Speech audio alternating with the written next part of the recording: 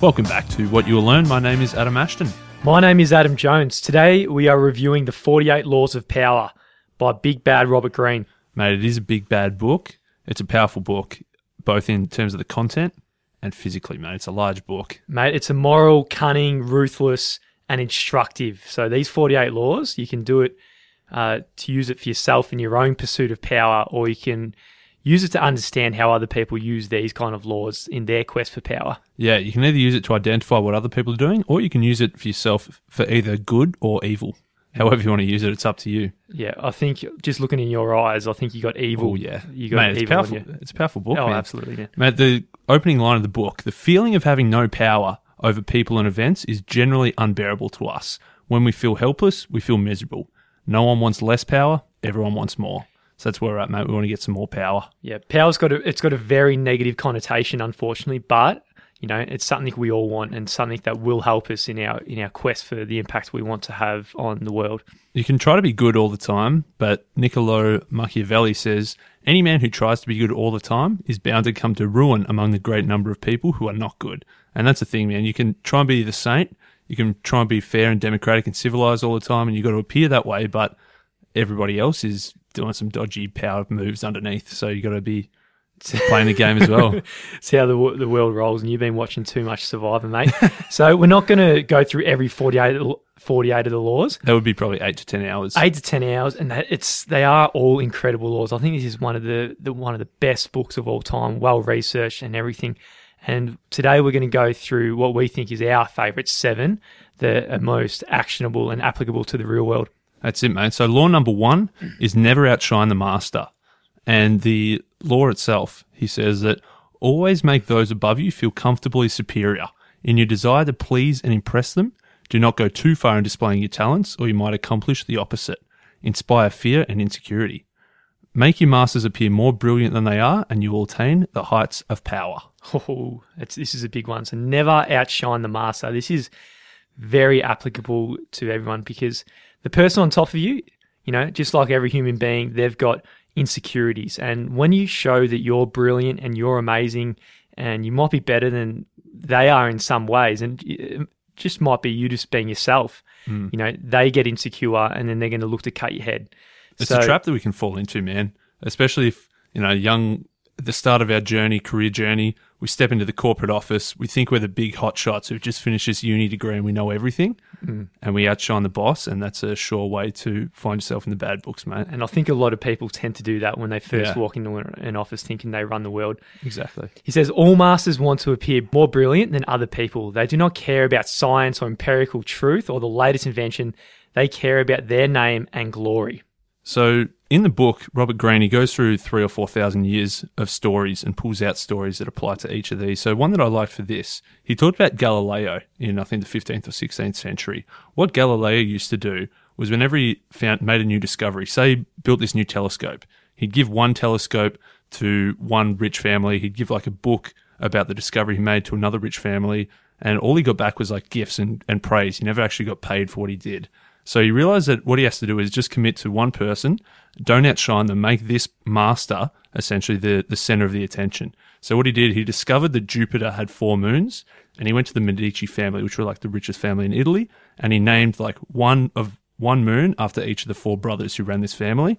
And he had essentially, rather than saying, I'm Galileo, I found these 4 moons, he said, this is the moons of the Medici family, these 4 big dog blokes who run Italy. This is all they're doing, essentially. That's all they care about, man. Their name and their glory. That's it. And Galileo played into those insecurities of these people. And then Galileo, we remember him actually. I don't know who the Medici family is, but I'm sure they're pretty cool. No, they still hang go around. well, yeah. But yeah, they're probably still around in some regard.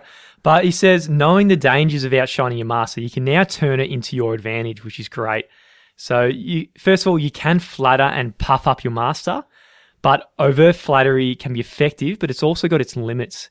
If it's too direct and obvious, it looks really bad to others. So if you're just sucking up to your boss, you know, your colleagues around you are going to just see you as just a little suck up, and it's not going to help you on your movement toward power. Definitely, man. He says that even if you are, say, more intelligent or you got a more bright personality than your master, you don't want to be too overt with that. You even want to suppress your own personality or you want to appear less intelligent, like make a small mistake and get them to help you correct it, or ask them for help so that they feel they're better than you rather than you outshining them by being perfect. If you stuff a few little things up in front of them, but nothing too critical, you give them the opportunity to come in and, with their ego, come in and save the day, just so that they feel good and they still feel more superior than everyone, like they should be feeling as the master. Exactly. They're the master. Never outshine them. So law number 1, never outshine the master. Absolutely very, very powerful stuff and very applicable.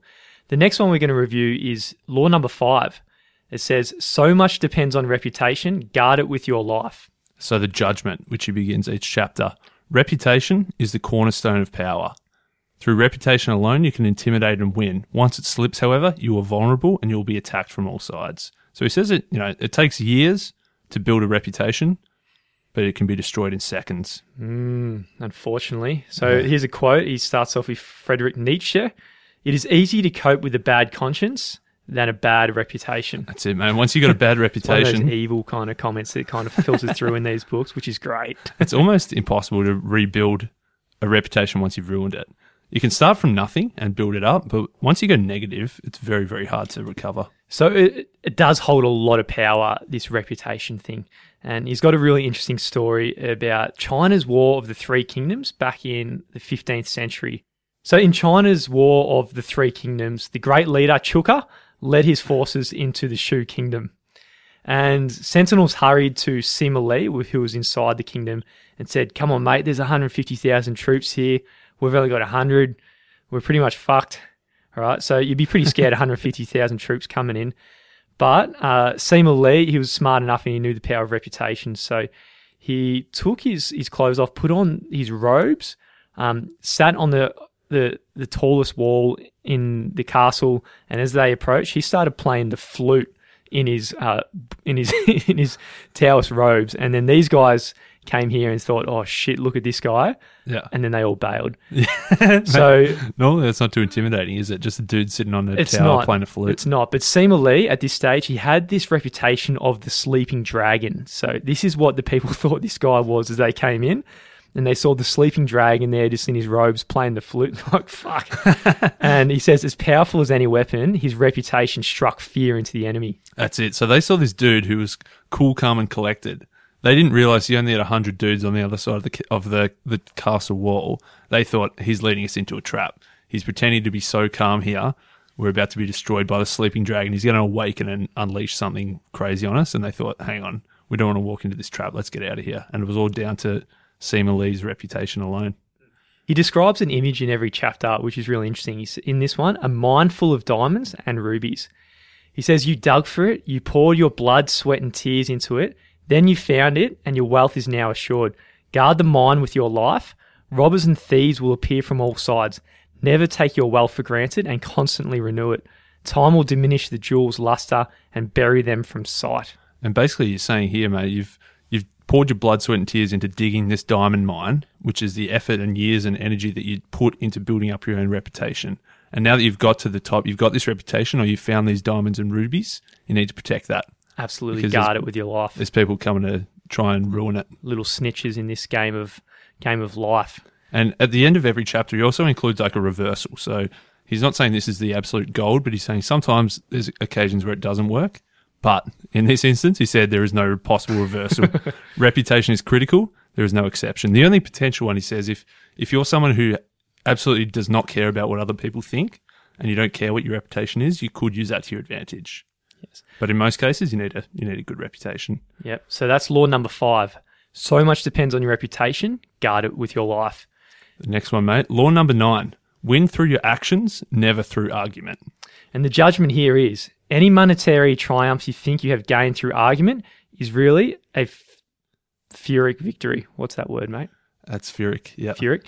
The resentment and ill will you stir up is stronger and lasts longer than any momentary change of opinion.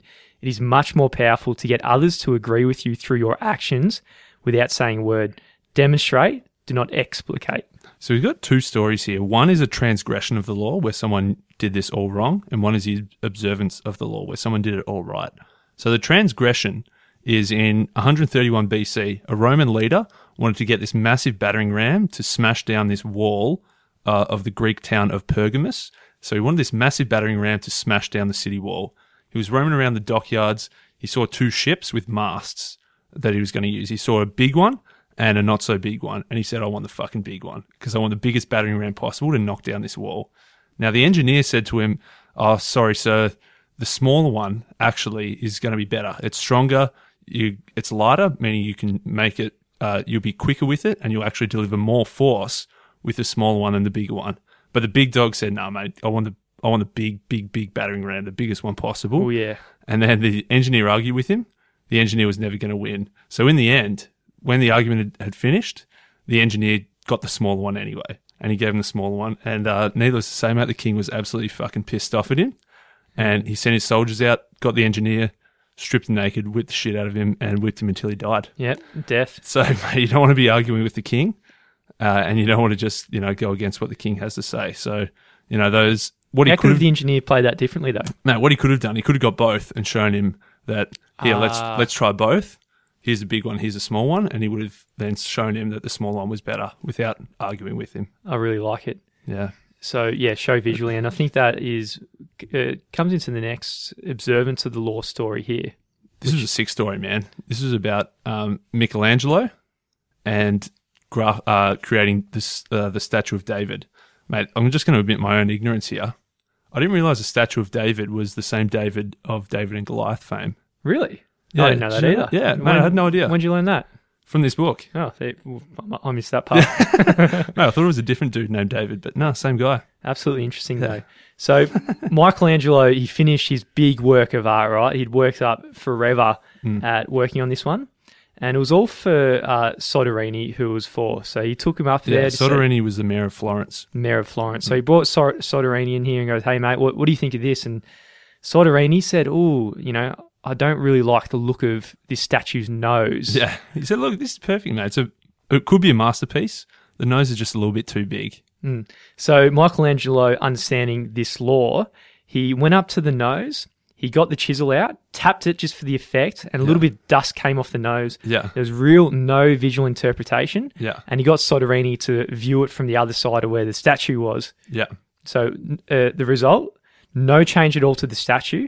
However, Soderini was under the impression that his advice to Michelangelo was taken and his amendments were done to the statue, and Soderini thought it was an incredible statue. Yeah.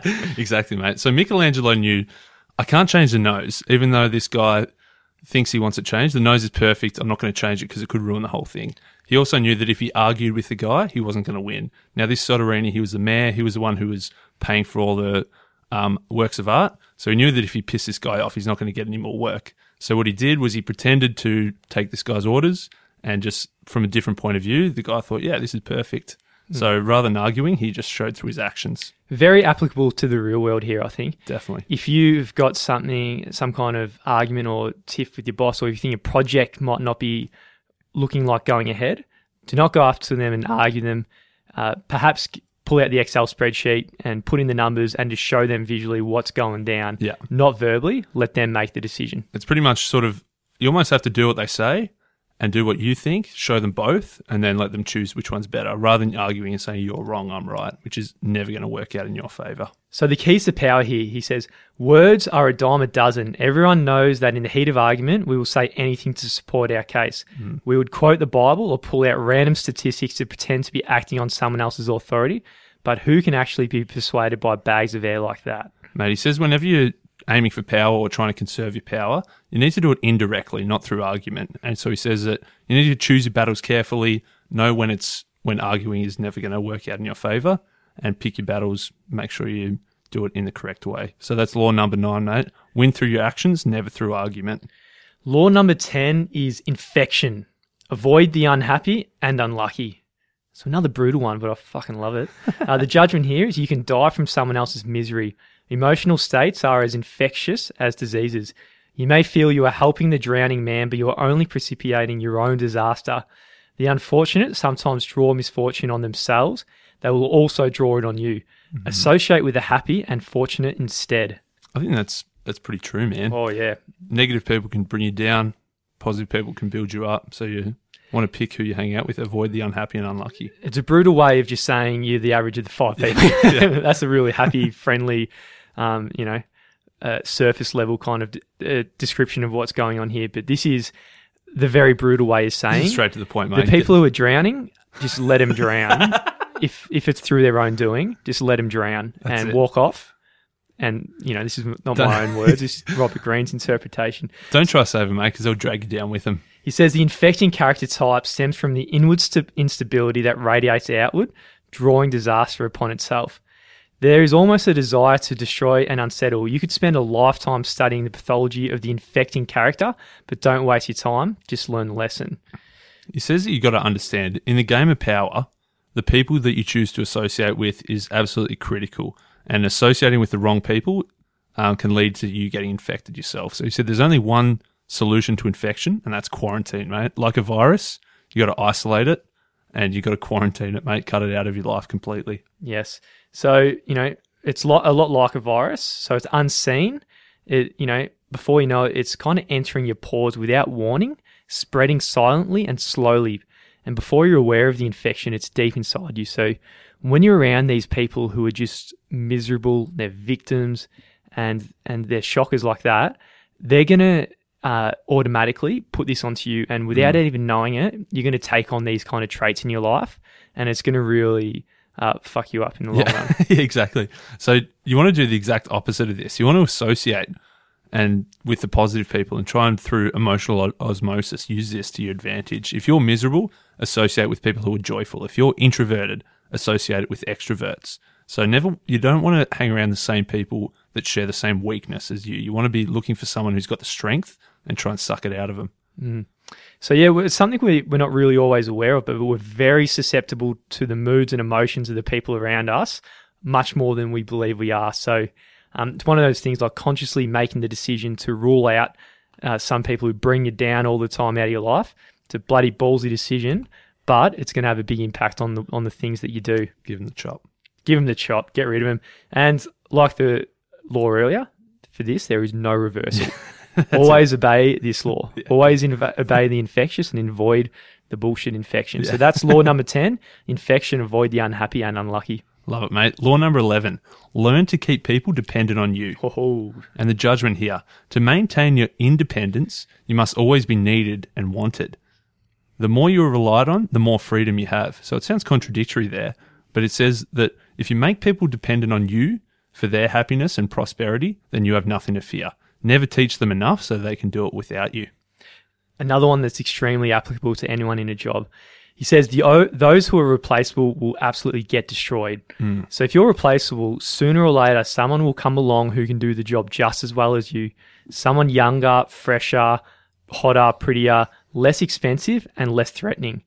So he says, be the only one who can do what you do, and make the fate of those who hire you and those around you so entwined on you they can not possibly get rid of you. It's a contradictory one in that he's saying that you need people dependent on you in order to get dependence. So if you're the only one that can do something, you might think, I'm stuck here, I'm the only one that can do this. But really it works the other way. If you're the only one that can do something, they need you more than you need them. And this is something that comes up in a lot of different books. I think the idea of, say, career capital is very applicable here. So career capital is the idea that you are in the pursuit of such mastery in a certain area that you have such scarce skills that it is absolutely valuable around it. And then you've got leverage over your career because people highly value what you've got, and then no one else around you has that, and you are really irreplaceable. As you say, mate, once you've got that leverage, once they're dependent on you, once you become irreplaceable or the linchpin, then you've got the power then over them, and that's when you can use it to your advantage. Maybe it's a promotion, maybe it's a pay rise, maybe it's more time freedom. But once they're dependent on you, you become more independent, which sounds weird, but that's how it works. So if you're ambitious, it's much wiser to seek out all the weak rulers or weak masters whom you can create a relationship of dependence. So if you're in a big corporate and you got 4 directors or something like that, go to the weakest director and make him dependent on you, and you'll become their strength, intelligence, and their spine. And without you, they would collapse. So through that, you get a whole shitload of power. Yeah. And when you can do it without force or without harming them, when you do it in this indirect way where you're actually seen to be helping them, they're going to grant you what you desire. He says that you get this power without ever touching anything. And the dependence is one of the best ways to get this. Another way you can get it, and another one for the real world, is get as much training and investment in yourself. So after they've invested so much in you, they'll see it as a sunk cost if they got rid of you. So you've got a lot more power over them if, they've invested tens of thousands of dollars or whatever in as many training and development programs as possible. That's it, mate. It's sort of like the graduate programs. When you go and do 2 years, they've essentially paid 2 years. They paid $100,000, $120,000 of training where you really haven't done that much for them. It's pretty much you've just been a cost to them, but they feel, this sunk cost fallacy almost that they're dependent on you because you've already taken all this money out of them. They've invested this money in you, so they want you to stick around. He's got another absolutely ripper of a story here by a story of Louis XI, Spider King of France. It's got a cool name as well. But this dude, he loved astrology, and he hired one day to make a prediction that a lady in court, he made a prediction that the lady in court would die in 8 days. And then 8 days later, this lady died. So the king was absolutely terrified. He thought, fuck, this is a big risk to the kingdom. He might do bad things to me or whatever. So the king just sentenced this astrologer to death. Yeah, the reason being he thought, look, maybe it was luck, but maybe this guy's got some mysterious power that he was able to kill this person to make his prediction correct. It's a scary thing to have happen. Absolutely. So one evening, Louis summoned this astrologer to his room high in the castle. And the idea was when he came in, he'd get the servants to just toss him off the top floor and absolutely destroy him. And he before he gave the order, Louis asked him, "You claim to understand astrology and know the fate of others. So tell me what your fate will be and how long do you have to live?" Thinking he's the smart one, thinking, mate, you're going to get cooked in 3 minutes. Yeah. But he replied, I shall die 3 days before your majesty. So the man's life was spared, and Louis did not only kill him, but gave him the finest gifts, the finest doctors or whatever, because if he killed him, he's worried he was going to die himself. So he probably became the most powerful man in the whole kingdom. Exactly. Mate, he became completely dependent on this guy because, as you say, mate, as soon as this guy dies, King Louis dying 3 days later, or so he thought. And so, that's a bloody phenomenal power move. Yes. That's a great, just as he's about to die, he saves himself for phenomenal stuff by him, I reckon. This guy's pretty switched on. So when it comes to all this, do not imagine that your master's dependence, it's not going to make him love you. It's actually going to make them fear you and maybe even resent you. But there's a really good quote by Machiavelli here. He says, "It is better to be feared than loved," because fear you can control and love you can never. So if you got this great relationship where you love each other or whatever, this emotion is very subtle and changeable with a whim, but fear will make them insecure and give you the power. So to have people depend on you out of fear of the consequences of losing you rather than love of your company is absolutely powerful. I love it, mate. Law number 11, learn to keep people dependent on you. Good stuff. It is really, really good stuff. Now, law number 28, enter action with boldness. And it kicks it off here with, if you are unsure of a course of action, do not attempt it. Your doubts and hesitations will infect your execution. Timidity is dangerous. Better to enter with boldness. Any mistakes you commit through audacity are easily corrected with more audacity. Everyone admires the bold. No one honors the timid. Oh, that's great, man. So basically saying, look, if you don't know what you're doing, go full on. Don't go in there half-hearted, timid, a little bit unsure, because people are going to sniff that out. They're going to sense that and realize that you don't really know what you're doing and you're not going to have any power. But if you go in there as the king and you go in there as, I know what I'm doing, I've got full boldness, I've got full assurity in myself, then just absolutely go for it. And even if you stuff up, just go for a bigger move the next time to fix it. So he has a comparison here of boldness versus hesitation. So hesitation on one hand, this actually puts obstacles in your path, and boldness on the other hand eliminates it. And he says, once you understand this, you will realize it is essential to overcome your natural timidity and practice the art of audacity. Man, I think that is absolutely huge. And this is one of those things, if you just take away this one thing from the book, then it's absolutely huge. Oh, definitely. He uses the image of a lion circling its hesitant prey. The lion can sense that this thing's hesitant. If it boldly and strongly ran away, the lion's probably not going to chase because it looks like it knows what it's doing. But when they're hesitant, they're unsure, they're cooked, mate. The lion's about to chomp down on their ass. People have a sixth sense for the weakness of others. So if in a first encounter you demonstrate your willingness to compromise, back down, retreat, you will bring out the lion even in the people who are not necessarily that bloodthirsty. Yeah, I love it. And everything depends on perception. As you were saying, it's that sense, even though you don't actually know what's going on in someone's head, just that perception that they either know what they're doing or they don't know what they're doing is enough to tell you that maybe I should follow this guy or maybe I should steer clear of this guy. I think this is one of the things you definitely learn through, say, entering from university and through work. I used to probably be under the impression that being timid is okay. You're being a nice person. You're being agreeable. But really, it just doesn't cut it. You need to be bold, and timidity doesn't get you nowhere. You can't be a wimpy wimp. I reckon we'd all be amazed at how little people actually know and how little confidence they actually have. But just that appearance of being confident and just them pretending to be, them being bold makes you think, yeah, this guy knows what he's doing. This guy's got power. Or, this woman's certainly in charge here. She knows exactly what's going on. Where under the surface, maybe they don't. I think this plays out big time in politics because if you really think about it, these people are absolutely full of shit. They do not know at all what they're talking about. But they just say statements based on nothing out of absolute boldness. And these are the ones who somehow make it to the top of politics. I like it, mate. Here's a quote from Balthasar Gracian. Always set to work without misgivings on the score of imprudence. Fear of failure in the mind of a performer is an onlooker, already evidence of failure. Actions are dangerous when there is doubt to their wisdom. It would be safer to do nothing. So what are you saying, mate? If you've got doubt, if people can see your hesitation, it's better to do nothing. Yes, and if you think of, say, any performer, probably the biggest, say, in stand-up comedy or something. Oh, yeah. If someone goes on the stage and you can see they're fearful from the very start, it's not as funny. Nowhere near as funny. It's just brutal to watch if they're nervous and they're not delivering it as a master. Yeah. I think it's also this perception Scott Adams talked about in his book, Win Bigly. He always says, I'm a trained hypnotist and I know the powers of persuasion. And just by saying that, then you think, oh, this guy's a hypnotist. He's able to hypnotize me. You're much more likely to be hypnotized. Where if you go in there and say, oh, I've just learnt this new skill. I'm going to try it out on you for the first time. It might work, but it might not. There's almost no chance you're going to be hypnotized because you didn't enter that action with boldness. Absolutely. He's got something called the Aretino strategy here. And this is for someone, say if you're very small and you got no power and you got no reputation, you're an absolute nobody. If you want to get there to the top really quick, then this strategy is for you. So it's a ripper. So Aretino was the son of a poor shoemaker. And in 1514, he absolutely abused the Pope.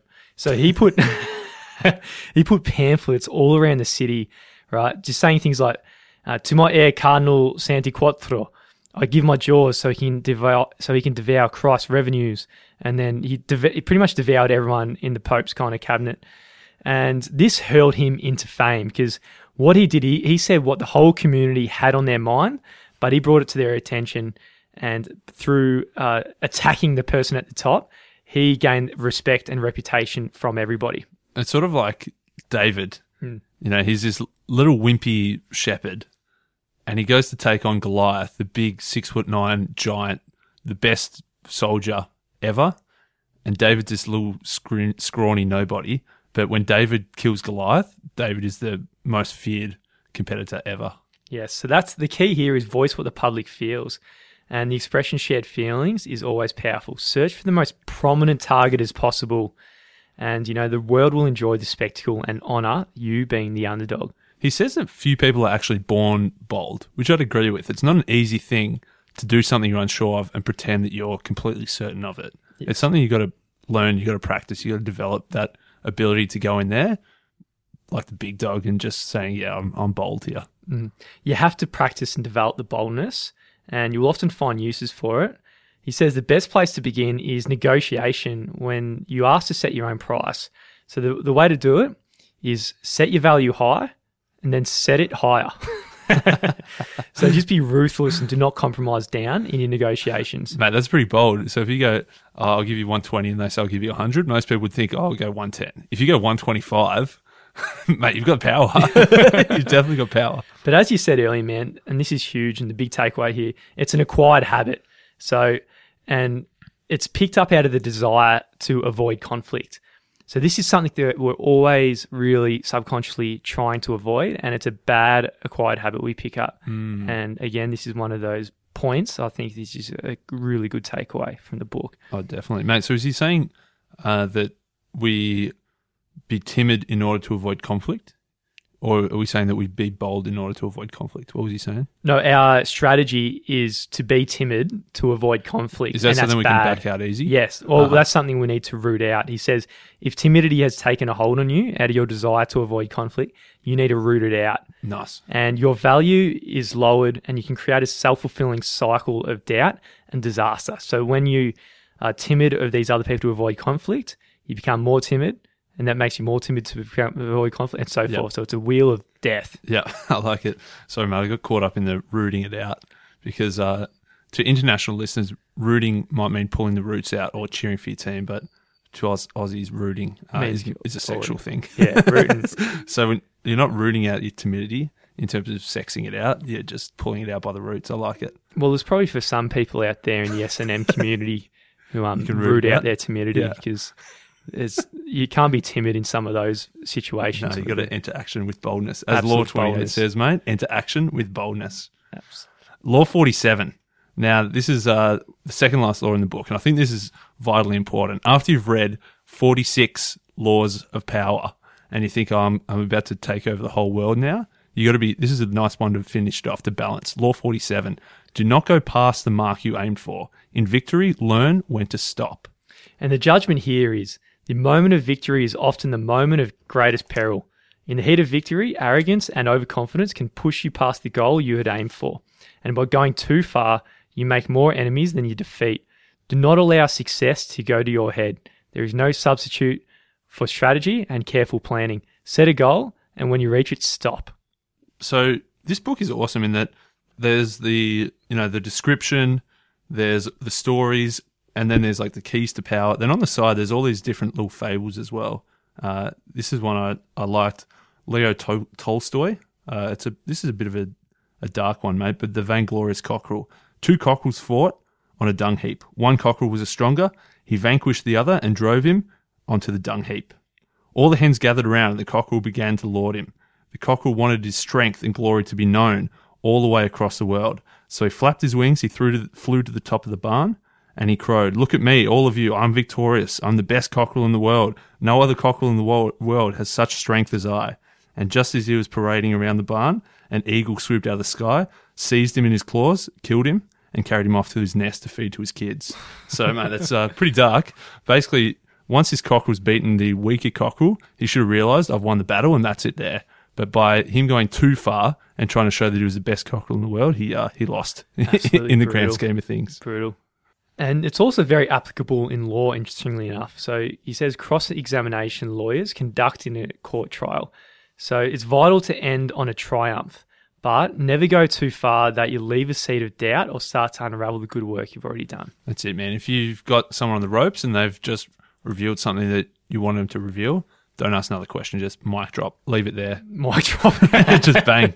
I win. That's the way to do it, mate. I wonder Don't how go too effective far. that would be in a court. Just mic drop and walk the fuck out. Mate, I reckon Pretty you win. powerful. That's power. That's cool. Don't go too far. Mate, the image he uses is Icarus falling from the sky. So, Icarus and his dad, they had the wings, they flew out, they'd essentially defeated this Minotaur. But Icarus, he was so elated by the victory and he was so eager to fly and fly higher and fly higher. He got too close to the sun. Wings melted. He fell to his death again, mate. Dirty. So that's law 47. Do not go past the mark you aim for. In victory, learn when to stop. Yeah, it's a really incredible law, that one. And throughout the book, it's obviously the analogy it used throughout the book is war. So everything you're just trying to destroy, kill the person, head falls off, all that kind of shit. But if you look at it through another perspective and say that law you just said, another way of saying that is be humble. Yeah. So he could have put it through the lens of another metaphor and it would have been an all positive book and whatever. So there's so much wisdom in this book, but it uses the metaphor of war and death and the darkness. And that's why it can be perceived as manipulation and strategy and all that kind of stuff, which it definitely is for. But I think there's some real positive takeaways and so much wisdom to be taken from this book. Oh, definitely, man. I think by him using such extreme death, violence, seduction. By using such extreme examples, I think it makes the everyday world seem nowhere near as bad. Like, yes, there's the corporate politics, and you've got to use these laws of power to your benefit by either recognise when people are using them against you, don't use them in the wrong way, use them in the right way, use them for good, not evil. I think having those examples of war just, heightens how important it is to the small-time stuff as well. So this book is absolutely vital for anyone who lives in some kind of strong power dynamic, so to speak. So I know this is a cult classic in jails around the world. Oh, is it? From there into, say, the music industry, it's huge, into celebrities. And, for us, we both experienced this in just your traditional corporate culture in the past. So, everyone is playing so much power games and they do not know it themselves, but they're unconsciously doing a lot of these laws of power. So by, say, defining the enemy, so to speak, using another Dalai Lama kind of quote, you are understanding what their tactics and strategies are, and you can use that against themselves. And that's evil. I like it. Maybe I'm a bit more evil after reading this book. I reckon it's a good book, man. It's 450 pages, and it's a big 450 pages as well, as in the physical size of the paper is large, as well as there's small little stories scattered throughout. So it's not a quick read by any means. It's a good, you're committing 3-4 weeks to this. It's if you're reading it, slowly and thoroughly, it's a good month-long read almost. There is a concise version, which just has like the judgment and the keys to power.